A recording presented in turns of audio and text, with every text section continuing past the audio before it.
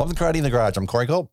I'm Freddie Woff. Oh my God. We have Strange Brew for you today. And Freddie picked this one and I didn't hesitate to be all in this because Strange Brew was a big part of our teenage years. And believe it or not, it wasn't from 1985. It is a 1983 movie. Although it didn't really find any real steam, a real audience, even though it did okay in the box office, right? It doubled up its budget, but it really found its home on VHS the next year. HBO. Yeah. Dude, I feel like this is another movie that was on like every day, like 20 times a day. Strange Brew, definitely the life of Strange Brew, the vegetable medley, if you will, of Strange Brew grew definitely from VHS and HBO. And it fits right in with that category of the show's theme. Is it better remembered or remembered better? And we'll get there. And this movie for me anyway, it's my experience with the Bob and Doug character came through the comedy album and their cross up with Geddy Lee from Rush, the Takeoff thing. And I heard on Dr. Demento back in the day. So I'd never seen SCTV. So to me, they were just this comedy duo that did records. And every Sunday night during that stretch of time, you probably heard Takeoff. You probably heard that, which was and that's the whole album is really funny. Yes, it's hilarious, that record. I mean, well, it was when I was 14 or 13. Right. Maybe it still is. The funny thing is that even at the time, even though my connection was Take Off, it's the least funny of the tracks on the entire record. So Rick Moranis, who everybody knows from Honey, I Shrunk the Kid and both Ghostbusters, and he's somebody that I really wish would come out of retirement. I understand why he didn't. And I know he did briefly. He did some commercials up in Canada. He's a face that I miss a lot because the guy is like super talented. He's so charming. And in this, playing the little brother, he's so good in it. I don't know. Dave Thomas and the two of them together work so well, not just this, and there's other projects they worked on together. And then if you get into SCTV, you really get to see how great they are together. And this just happened to be a couple of characters that lend itself to a theatrical release back then. Mm-hmm. We both talked about it before we got on mic. Yeah, that this movie, the fondness for this movie is more tied to our experiences with our friends and just hanging out in the living room, whatever. Some of us weren't exactly sober. And, just bugging out after, I gotta think that summer of 84, I think I've seen this movie like once a day or once every other day. We watched this movie a lot back then, even though Maker Vision was there to get in the way of you making VHS copies of things. I had a VHS copy of this. It wasn't from HBO. And we watched it all the time. I don't know. How was it for you? Ironically, you were up north growing up, not the Great White North, but Northern California. Yes. How was it for you with this flick when, with you and your friends in 83, 84, when it really became big? I mean, look, I was 13. I mean, look, it's something that we probably watched and then we all jumped on our bikes and, fucking went off and, rode off into the country, and did stupid shit all day long, or I feel like this is a movie during summer and we watched either the VHS because I feel like this was one of those giant oversized boxes, MGM. Right. Yeah, right. A huge box.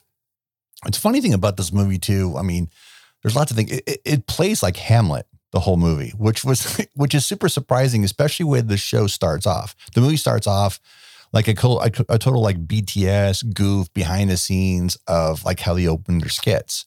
So if you've never seen the skits like I hadn't before I'd seen the movie, what they do once they pull away from the MGM lion, that is kind of what how they always did their skits. But this, once it gets to the point where they stop showing their movie and we're coming to the real Mackenzie world, it becomes Hamlet in a weird way. I don't want to say too much about it. It's funny to think that they took the time to make it that way, to make it not just an elongated sketch. And Steve Desjarnais, he actually co-wrote this movie with them. And we've talked about this movie briefly here and there, and we really never got a chance to delve into it. And maybe we will one of these days. But Steve, he wrote and directed Miracle Mile. Right. And we've talked about that, is that, man, if you want to see a movie about a world on the brink, that's one that gets overlooked, and it's not seen by very many. He also directed Cherry 2000. I say what you want about him, but how's that for a 1-2 punch from 87 to 88? Yeah. And what a big jump in quality from going from 2000, which is a super fun movie, man. It really, if you take it for what it is, it's super fun. And then fast forward to 1988. But Miracle Mile is fantastic. If you haven't seen it yet, just don't even look at it. Don't watch a trailer. Don't watch anything. Just go on Kino's site and order it, because it's not only is it a great transfer, you're going to discover what a fucking fantastic movie it is. Anthony Edwards, Mare Winningham. And that's all I'm going to say about that. So him being involved in this is pretty great. And I think you can tell what elements he's injected into it that wasn't the normal Mackenzie type stuff. So it works really well. And the cast is fun too. I mean, and if you know a little bit about how Canada was in 83 when they had beer stores, and that sounds weird for a lot of people in the United States that they had beer stores. They did beer stores, man. And I never knew that before I'd seen the movie. Oh yeah.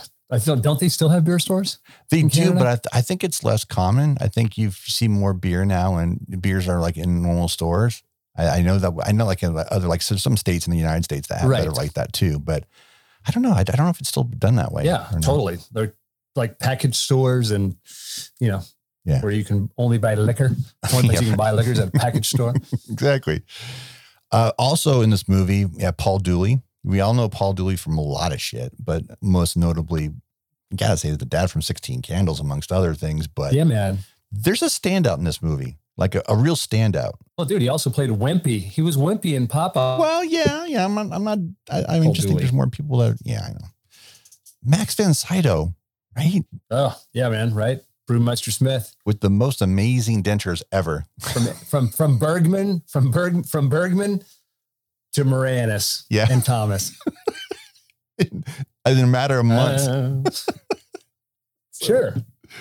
But the whole plot is as simple as this: is the Mackenzie brothers, they make this shitty movie, and they show it, and it's garbage because they're not filmmakers, and the whole movie sets in spot like, well, now we get pushed right into their daily life, and their daily life is just trying to get by, still living with their parents, which is awesome because their dad is voiced by the awesome Mel Blanc, who you all know from every Looney Tunes cartoon ever made prior to 1991.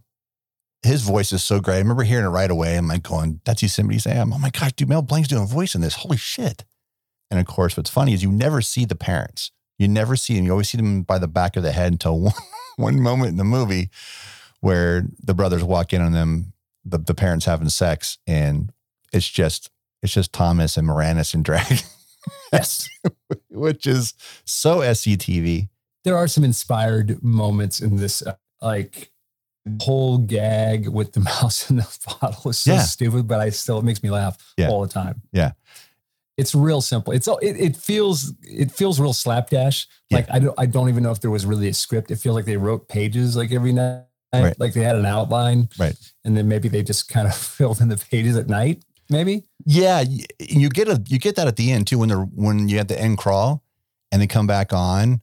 And then you could just tell that both Dave and Rick were just riffing. And because there's one moment, it goes, 2 minutes? Is that 2 minutes? Like they were given, hey, the crawl's going to be 2 minutes. Just riff for 2 minutes. And they both start laughing because it's just like, all right, well, we're kind of running out of shit to say. And that's probably one of the realest moments of the entire movie is just when you get to that point where, it just feels real because you can tell they just threw the mag in and rolled, and what we got is what we got for those 2 minutes. But you're right. There's some really inspired stuff in this. And that's what I mentioned. Like, I'm like, I think 14-year-old me thinks this is far funnier than the me now, but the things that I watch, when I do watch it, the things that I laugh at are always the same things. It's always the same moments, like Hosehead rolling back up the roof after he drops the disc. All of the Star Wars references, what's crazy when you think about when this movie came out, right? This movie came out August 26th of 1983. And then there's that joke, right? It goes, Yeah, gee, he's seen Jedi 26 times, eh? Jedi had only been out for like 2 months when the movie came out. It just means they win every day. Right. There's some funny stuff. And I mean, the whole, like them escaping the movie theater, like with the angry crowd, the whole mob. I mean, it kind of sets up what you're going to get. I mean, I know we had talked about, does it hold up? But I mean, it's funny because I don't know that the movie held up even months after it was done. Really? You know what I mean? Yeah. I mean, again, it's kind of a time capsule for weird. I feel like it really is like, this kind of predates the Saturday Night Live movies that would all, right? Like kind of based on Saturday Night Live. Would this be first? Would this be like the first of that kind of, was SCTV, did they beat Saturday Night Live to the punch as far as like, spinning off characters into a sketch from, sketch to a movie? The Blues Brothers do it first. I guess year that's before, first, right? Probably. You too? But right? It's weird because it doesn't, it's funny because that seems like a real movie. The Blues Brothers, kind of. I guess Blues Brothers would be first. So no. SNL think about the gap between Blues Brothers and when they did something next. Right. I mean, dude, there's some goo. Did Joey watch any of this with you? Yeah. He watched most of Did he laugh? The first half. That's what I'm saying. 15-year-old take. But here's the thing. The first third of the movie and the last third of the movie have the funniest parts in it. And he happened to be there for both of those parts, both of those sections. How can you not like this movie? What about Giant Moranis drinks the whole vat of beer and then Seriously, he has to pee? I just can't. I was just waiting. I just kept looking. I watched. I wouldn't, with all the bits as they were coming, I was watching him. But I was leaning back so he wouldn't see me that I was looking at him. So I didn't want to telegraph it was coming. But when you get to that point, he goes, "Oh man, we thought you were going to take a leak. What do you mean? Just get me out of here." Joey's just like, "What the hell is going on?" And it goes, and then the bit where, of course, the insane asylum is still on fire, and Joey just goes, "Oh no!" Like he knew before it happened. Sure. What was going to happen next. But that's the thing. It's like, I looked at him, I said, you were a year older than I was when this movie came out and I saw it. And then he goes, "Did you see this in the theater, Dad?" I'm like, "No, I saw it on home video." And then it became a religious experience. Seriously, we bounced between this and Fast Times at Ridgemont High. That's what we did. It was scary. That's why when people ask me, I'm like, "Oh, how many times did you see Jedi the first year?" When I talk about how many times I saw Star Wars a year it came out, I'm like, not as much as you may think, because I was busy watching this. I could guarantee you I've seen Strange Brew more times than I've seen Jedi. For sure. I can't disagree with that. Yes. Yes. That, Fast Times, probably Valley Girl, and Porky's. Yeah. Those are movies I've seen more than all Star Wars movies combined. And the fourth Friday the 13th. I think that was in the part of that rotation. Final chapter. Yep. With Corey Feldman as a hero. Yes. Dude, seriously, it's like, if we only watched one movie a day, we just had them on cycle. That was it. And it was always the same. It was just like, I had the movie. So it's just, I'm not saying I got invited over all the time to people's houses because I was the one with the movies, but I was the one with the movies. And I guess it surprises nobody listening to the show. So let me ask you a question. The first time you saw this movie, the first time you saw Vince Saito show up, what was your first thought? Because my first experience knowing who Max von Sydow was Ming the Merciless in Flash Gordon, just a mere 3 years earlier. Yes, yeah. So, I was like, does he always play a mean person? Yeah, right. And yes, he does. Let's ignore the racist and the racist aspect of his part in Flash Gordon. Sure. When I didn't know. For me though, I didn't know who Max was when I saw Flash Gordon. So when I saw him doing like a BTS interview in between these two movies, and I'm like, what? That's a white guy. Now, I wasn't thinking how racist because I was 13, 12 when, not 11. And I was just didn't think anything of it. But yeah, that's the jump for me. I wasn't into his real dramatic Shakespearean work. I wasn't into any of that stuff. I wasn't aware of it. Like we talked about them before. We hadn't reached our snobby film fan stage yet until our late teens, early 20s. Dude, like not at all. I mean, I was like, for me, and he was in a ton of movies between 1980 and 86. I mean, for me, like the three, probably the movies I've seen the most with Max von Sydow are Dreamscape, Strange Brew, and Flash Gordon. Yeah.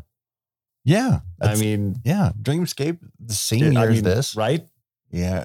People will be like, why didn't you guys talk about the Seventh Seal? I'm like, because I still don't think I've seen the Seventh Seal ever. It's on my shelf. I'm sure of it. I've done things to ensure that I haven't seen it. I picked up the box in a video store once. I don't even own it.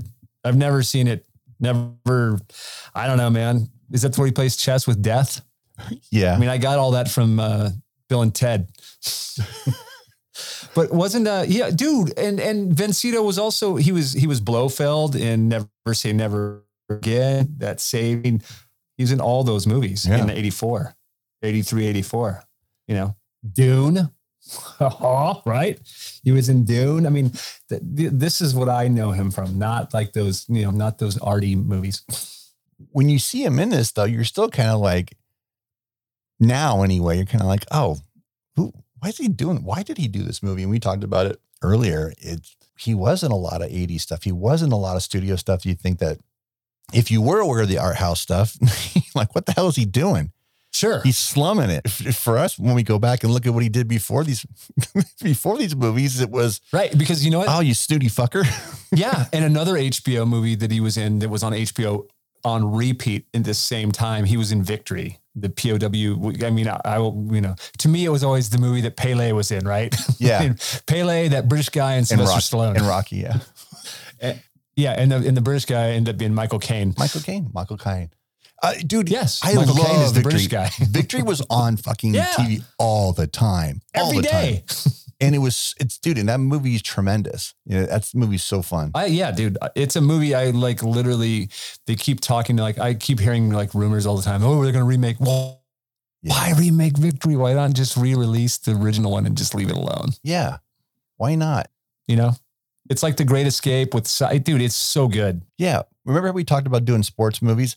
Yeah. This Victory never came to my mind. I don't know why, but now that we talked about it, I'm like, God, that was lame of us not to cover it. Well, I think we did talk about covering it. Like we talked at one time about covering World War II movies. Oh, right. And we talked about, and I was like, oh, dude, we could slip Victory in there. Right. We were trying to cover things that other people don't cover. Yeah. Yeah. Oh, man, shit. I mean, we could definitely cover that rather than, Hey, maybe we should do that since we're on the brink of fucking World War III, right? Yes. Oh my God. After Kickstart this week, people are like going, what the fuck is wrong with you guys this week? Well, I'll tell you what the fuck's wrong with us this week, dude. Well, shit's fucked up, man. That's what's wrong with us this week. Fucked up, man. The world is going to war. So yeah, that's what's wrong with us. That's what's wrong with us. We're not hiding behind shit anymore. The masks are off. It's funny too. If we had our key art done by this point, the masks are off joke would hit a lot easier. Sure. Sergio. Anyway. So the movie. Yeah, so back to Strange Brew. See, we took a commercial break, just like Strange Brew took one in the middle of the movie. Sure. I believe that what I would say is probably one of the funniest, one of the crazy things about Strange Brew is how much the drone hockey players kind of look like stormtroopers. And Joy picked up on that right away. Because when the McKenzie brothers finally get into the suits and they make the Jedi joke and everything I mentioned earlier, I'm your father, and turn over to the dark side, That whole bit, Joey was like, when I was wondering when they're going to do that. I'm like, dude, this movie came out just months before Jedi, and he had no idea. Right. But of course, that was from Empire, so it really doesn't make a difference. Yeah, dude, there was one point I was so in love with this movie when I was younger. I seeked out and found an Elsinore beer hat. And this is before, this long before the internet, where you could just go to founditem.com and order all your fucking fake movie shirts and shit. I don't know where on earth it had come from, but it was in a liquor store that was within walking distance of my, where I grew up. It was next to the drive-in. And, they always had hats and they always had some, weird, like it was the 70s. So like, you get all these weird unlicensed 70s and 80s. So you get all these weird unlicensed, ugly fucking foam in the front, mesh in the back, fucking snap caps. And I got one that said Elsinore beer, dude. And I fucking wore it until somebody stole it. And I never found out who stole it. And I never saw anybody wearing it. You mentioned this character earlier, Rosie. Angus McGinnis plays Jean Rosie LaRose in there, and the dude's in everything. I mean, for me, this was the first thing I remember him being in. Funny enough, he is in the original Star Wars. And speaking of World War II movies, he's in Force 10 from Navarone and a whole bunch of other shit, dude. He was in Witness. He's one of the corrupt cops in Witness. He's in so much shit. He's in The Krays. Fuck. He's in Judge Dredd, right? Yeah. If there's a movie I want to talk about someday, it's The Krays, because that movie's fun. Oh yeah, dude, with Spandau Ballet brothers. Yeah. With the Kemps. So good. So much better than the remake with Tom Hardy. Completely. He's also he's in Black Dahlia. He's in Half Moon Street, another one we need to talk about. Yeah, with Michael Caine, Sigourney Weaver. Yeah, Michael Caine. Right. Gross Anatomy we've talked about doing here and there when we've said, hey, we need to do a Matthew Modine. Yeah, we movie. do need to do a Matthew Modine movie. But I'm always going to want to do Vision Quest. I know. It's hard not Sports to, movies. man. Loudon Swain. We do that Linda Fiorentino month, right? Sure, man. We could do Last Seduction, Vision Quest. We already did Gotcha, though. I know, yeah, but we can do a truncated version of Gotcha because we did a beat for beat Gotcha. Sure. I don't know. Anyway, what I think was so cool about Daphne Zuniga month with Gross Anatomy. We could do that too. Sure, we could do that. We could do Modern Girls. What else was Daphne in? We can't do Spaceballs. No, because who cares? No, because talk about a movie that never held up. Nope. What's rad about Angus's character in this, though, Rosie, he's a hockey player, and he played for the Montreal Canadiens. That's the setup anyway. And he had a career-ending nervous breakdown. Now, think about that. Back then, at that time, unless you were big, unless you were Gretzky, most guys, the latter 3/4 of the league, they had to have summer jobs. They had to work, right? Because they didn't make enough money. So him working at a beer factory, not because he had a nervous breakdown, because a lot of them had to work local jobs, even though they were professional hockey players. But to think about that for the early 80s, to have a hockey player having a nervous breakdown when you have all this PTSD shit now, you have concussions situations that are, not just ending people's lives, but 10 years after a major concussion, they have major brain damage. It's interesting. And I know it's a comedy, but not funny, haha, but to look at it now. And that's why he's working at Elsinore Brewery. They knew long before it became a thing that those sports were causing, like, people were fucked up long before it became a thing. No, I understand. Right? That, yeah. And I'm just saying, like, it's funny, like, that it worked its way into this movie. Because when I was a kid, I never thought about it. But, like, watching it, like, now, I'm like you. I'm like, oh, Jesus Christ, dude. Right. He'd be so much more fucked up. Yeah. And it being next to the insane asylum and the way they handle all the people, the inmates and stuff, like the way they handle it in general, it's kind of like, I don't think they were taking it as seriously as we're looking at it now. Me bringing it up anyway, but the nervous breakdown he has, like, I don't know, man. It's super weird, but yeah, looking at it now in 2022, it's like, fuck, that's fucked up, man. Yeah, but he's great in it. Everybody's so good in it. If you look this up, Buddy the dog who plays Hosehead has his own IMDb page. He's credited right above Mel Blanc. Oh my God, look at him. Buddy the dog. Dude, what a great picture, right? Oh, like, that's so rad. His only credit is Strange Brew. But that's okay. Again, one of the moments that I laughed the hardest is always the same moment. And one of those was when Joey was sitting there, when they go to get Hosehead to stop the whole Oktoberfest thing. And when they have the map out and they got that close up and the two of them were talking to him, and Moranis like looks at him and like yells at him. The dog just looks at him like, what are you yelling at me for? Totally. Poor dog. Oh, poor Buddy the dog. But Buddy the dog, man, everything that Buddy the dog's in, all his moments are the best moments of those scenes. Yeah. He's always so damn funny. When he gets up and flies away off to Oktoberfest, Joey's like laughing. I go, no, the best part's coming up. And the best part I'm talking about when he's flying, right? Yes. When he loses his cape and he looks behind, like, what the hell? What are you guys doing? Yep. Yep. He's like, I love that they left that in. Oh yeah. It's because it's so it's so in tune with the first 15, 20 minutes of the movie. Just kind of like, what the fuck am I watching? But that's the bit. That is so funny because they're just taking a piss. Right. The guys. Because they're taking a piss because the whole opening is a crowd full of people going, what the fuck am I watching? While you're going, what the fuck am I watching? Right. Yeah. No, totally. I mean, one of the things that's funny about this movie is, again, see, I feel like after watching it, we were both like, oh yeah, so it doesn't really, but now that we're talking about it, it's still kind of entertaining to us. It's still fun. It's still entertaining. I still don't regret buying the Blu-ray. It's still fun to watch. It's just like, I truly always remember it being funnier than it is. Well, the thing is but I feel like I could say that about almost every comedy ever made. Yeah. Like, especially in the 80s. Well, in the 80s, 100%. We mentioned a whole bunch of them already. I'm going to tell you this. I tried to watch Scrooged and I could not sit through that fucking thing. Yeah. It's like the thing about Scrooge, the moments that it works well, but it really is a mess. And you can tell when you know about the problem that Dick Donner had on the movie with Bill Murray, you can see the moments where they're having difficulty. Oh yeah. I mean, the whole movie just seems like a troubled production, it also feels like it's super cobbled together, but we can trash that when we get around to it. We should do that's what we should be doing for our Christmas movies this year is just Christmas movies that suck. Like Scrooged. I would rather watch Prancer than fucking Scrooged. But let me say something. When Michael Pollard when he's dead, it's like that moment in Groundhog Day where Bill Murray's character realizes that I can't save this old man. It's like going, fuck you, Neiman, open motherfuckers. It's so rough. But anyway, we're talking about Strange Brew. Yeah, Strange Brew, man.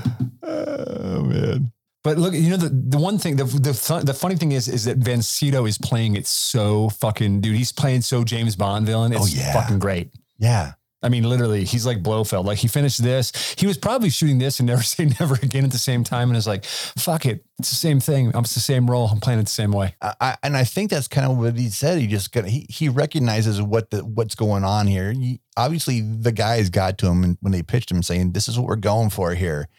And if you play it just like this, it's going to be perfect. Just play it straight. Movie. Yeah. Yeah. I mean, dude, he's not trying to be funny. He's just being him. Yeah. You know what surprises me though is the lack of other SCTV alum in this. Was that weird? Yeah, sort of. I feel like the movie is weird itself because I don't really think, even at the time, I don't know that I was shocked that John Candy didn't show up somewhere in it, right? Or Levy, Andrea Martin, yeah, right. In my mind, like if I hadn't seen this movie and I just watched it, say I hadn't seen it since the 80s. Right. Which I'm going to say is not true because I've seen it many times since. Right. But if I would just in my memory, I would have sworn to God all those people were in it. Right. Flaherty. Also, I mean, I would have bet money that everybody's in there. Eugene Levy. I would have bet why? Because now, since this movie had come out and even though this was the first thing I'd seen, I've seen SCTV. So in my head, when I'm watching SCTV and there's other skits that are sandwiching Mackenzie bits, then my head's thinking, oh, everybody's in this. And those characters would show up on Mackenzie's skits too. Mm-hmm. So I think that's why my head is that these people were in there more. Even now, even when I get done watching, I'm like, man, I could have sworn there was more people in it. And there really isn't. There really isn't a lot of people in this movie. No, I was trying to figure out Lynn Griffin. The only other movies I think I've seen her in would be Black Christmas, the original Black Christmas. She's one of the sorority girls. She's one of the girls that lives in the house with Margot Kidder and Olivia Hussey. And I think, I don't want to look it up, but I feel like she's in another fucking early 80s, Curtains, maybe like a horror film. Do you remember Curtains? Yes. I think she's in Curtains, right? With Samantha Eggar and John Vernon. And we talked earlier about the Hamlet aspect of this, right? That's what Dave Thomas talked about when they hired Steve DeJarnot. They said, hey, dude, we want this film story to be based on Hamlet. The moments in there where he's too faithful to the original work. Yeah. And then that's when they start mixing things up too. You can tell those moments where it's really rigid to Bill Shakespeare. And then when it's not. Yeah. And then when you know that. It's almost as good as the Mel Gibson. I mean, actually, it's better than the Mel Gibson Hamlet. I was gonna correct you on that one. No, I didn't mean almost. It's better than the Mel Gibson Hamlet. It's funny because I'd rather watch a full length Mutants 2051 AD. Yeah, dude, give me fleshy headed mutants all day long. All day long. Oh, by the way, speaking of that moment, it's fleshy headed mutants moment when the van is on the lift in the garage and it gets lowered. Yes. Joey laughs so hard. He goes, that was a good effect. I'm like, it was a good effect because it was perfectly comedic. Like it was supposed to be. You laughed at it the way you were supposed to. That's why it was so good. It's funny because back to Lynn Griffith for just a second, when I was in my mind's eye, when I remember the movie, she kind of, there's a point also, like if I hadn't looked at it, and I would have sworn it was Stacey Nelkin. Yeah. At some point was playing Pam Elsinore. For those of you who don't know who Stacey Nelkin is, Google it, but you should know. She's apparently she's the lost replicant in Blade Runner. Her scenes were never seen. Wow. Never knew that. Yeah, she's the one who didn't make it back to the planet when they talk about how there were 5 of them. Apparently it was Stacey Nelkin. I don't know if that's true. That's just what I've heard. By the way, Google it. If you haven't seen Lynn Griffin recently, she looks exactly the same. Yeah, she shows up. I mean, dude, she's in a bunch of stuff, right? Like, I mean, I feel like she shows up in TV all the time. Right. In original Black Christmas, like you mentioned. And the Heavenly Kid, too. I always remember her from Heavenly Kid just a couple of years after this. Right. Yeah. God, the Heavenly Kid. Yep. Fucking Back to the Future, kind of. I don't know if it's a ripoff of Back to the Future. I feel like it, but again, it's Jason Gedrick, that poor guy, right? Like he's in that movie, and then Back to the Future takes off, and Michael J. Fox becomes a giant star, and then he's in Iron Eagle, and it comes out like months after or before Top Gun, and then Top Gun, and Tom Cruise is Tom Cruise, and Jason Gedrick is not Tom Cruise, right? But we're still talking about Strange Brew. Strange Brew. So anyway, it's not streaming anywhere, unfortunately. I mean, you can rent it, but be wary of. We talked about before about the app Just Watch. It'll tell you where things are streaming, whether it's a paid service or whatever it is. But even it is misreporting that to rent this was like $3.99. It is on iTunes, but it is not on Prime, which is what it says it is, which is a big drag. The same thing goes There's a lot with of things. Our other movie that because we did this movie this week because the other movie we had chosen, you had to wait for the Blu-ray. So it got briefly mentioned. Apparently it's 8 stops away because I just got a text. Oh, that's good. We should know what we're doing next week. Man, next week. There are 2 types of people when it comes to Strange Brew. There's people who like it, and then there are liars who say they don't. Yeah. Because you can't not like this movie, whether you think it's good or not. No. You can't dislike it. No, exactly. I don't know how you can unless you're just unless you're dead inside. Right. By the way, we mentioned the beer store earlier, right? The brewer's retail store. They spent $45,000 building that replica store. Oh, I don't doubt it. $45,000 and 80. Well, you figure 80. Late 82, early 83, right? That's is that Canadian dollars? I don't know. It doesn't say USD or CAD. I don't know. Curious. I don't know. I feel like it was shot in Canada. Oh, well, 100% shot in Canada. It was shot in country. Yes, in a big way. I mean, clearly Toronto. Toronto, Ontario, Canada, man. Casa Loma, Toronto, Ontario, Canada. Yeah, there are 12 different locations in Canada. So there you go. Yeah, man. I mean, look, and it looks great for it. Yeah. By the way, speaking of that, dude, the Blu-ray looks fantastic. Yeah. I don't want that to be overlooked. It really does look great. Yeah. No, it look, here's the thing. Like, there's enough bonus content on the Blu-ray for like somebody like you and I who are like totally like, this movie will never be bad, in my opinion. I mean, it's not a good movie, but I will never like be like, I hate that movie. I'm never going to say that. And again, this won't be the last time I watch it before I die. No, I feel you. I'm just saying. Yeah. There you go. Strange Brew, man. Jeez. 1984, 83. Yeah. God, dude, we went way back. I thought we were going 85. That's what I'm saying. For some people, this was the first time they were seeing Rick Moranis anything because they were a year out. Yeah. Right. Well, look, dude, we should do some more Rick Moranis movies. There's a bunch that we could talk about off that aren't even Ghostbusters. I was going to say here's how these movies came up. We were going to do flip a coin month. Yes. And we were both going to do just a movie and then flip a coin, and whoever wins or whoever calls the right heads or tails, it's your movie to watch. What would be fun is because, depending on the flip of the coin, it could be all 4 your picks or it could be all 4 my picks. Right. So we're still going to do that at some point. Yeah. It's just not going to happen this month because my movie, you ordered the movie, so you got to do it now. But yeah, man, Strange Brew. Is it better than we remember it, or is it better? I think it's exactly the same as we remember. Let's put it this way. How about our lean back is always, do we remember it better from when we saw it the first time, right? In that realm of, let's say, that year, 2 years, right? After the movie came out. Well, I think we've pretty well laid that one out. Teenage us love this movie. 20-something-year-old, 30-year-old, 40-year-old. No, we still find moments funny, but boy, we were definitely tainted by our teenageness back in the day. Yeah.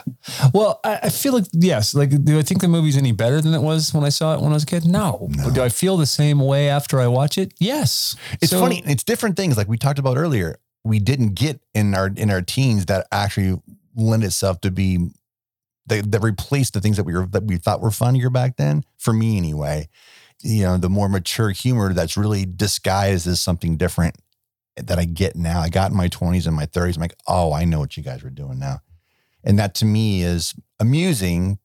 Still, it's a solid 3.5 out of 5, dude. I still am not going to waver on that. It's just that the moments I mentioned earlier that make me laugh hard. And I think that's probably why I still hold it in such regard until I really dig into it again. But watching it with Joe, as much as I did, was funny. He came back down to watch the latter third of the movie. He's like, did I miss anything? I'm like, no, you left at the best part. You left at the best time to leave. Because as a teenager, he saw the funniest parts, and that's all that mattered to me. So. Right. There is a little dead section there in the middle, but again, that's where I get up and go make coffee or whatever. Cause I already know what's happening. I've seen it multiple times, but yes, the beginning and the end of the movie are it still appeals to the 14-year-old that lives deep inside me. So, yeah, man, it's a good, it's a good rewatch. Yep. I mean, the rewatchability, again, here's the thing. They don't make movies like this anymore. They can't. Nope. They can't. Although they do make movies that aren't as funny as this, that are intentionally trying to be funny, right? And that fails miserably, and it's so insulting too. But this movie presents itself in such a way like you can't be insulted watching this. You just can't be. No. There's, So yeah, there you go. Strange Brew, 1983. Strange Brew, man. There you go. Take off, eh? Joey said that's by the way. Joey's gonna be take off, eh? He's gonna call you a fleshy. What if he starts calling you a fleshy-headed mutant? I think the one line that made him laugh. Do you ground him? The one line that made him laugh the hardest when he goes, "Okay, eh?" Okay, eh? He laughed so hard. Dude, my dad my dad was like, if you guys don't stop talking like those two idiots, you're going to your room for a month. Right? They're like Mr. McKenzie. Yeah, you totally. Morons. Yeah, absolutely. If you want to follow the show on Twitter, that's at Karate Pod. Same thing on Instagram. Or if you want to follow us on Letterboxd, you can find Corey at Corey_Culp. Or if you want to support the show on Patreon, thank you, Patreon supporters. It's patreon.com/KITG podcast. If you'd like to follow me, you can follow me at Rock'n'Roll33 on Instagram, or you can follow me at Brewmeister Smith at, what is that thing called? Letterboxd.com? Letterboxd.com. Are you sure? Letterboxd.com. Yeah, man, you can follow me there. Sure. Under whatever, Tom Cody, Sharky's Machine, Brewmeister Smith, wherever. I'm all over that place. I'm everywhere.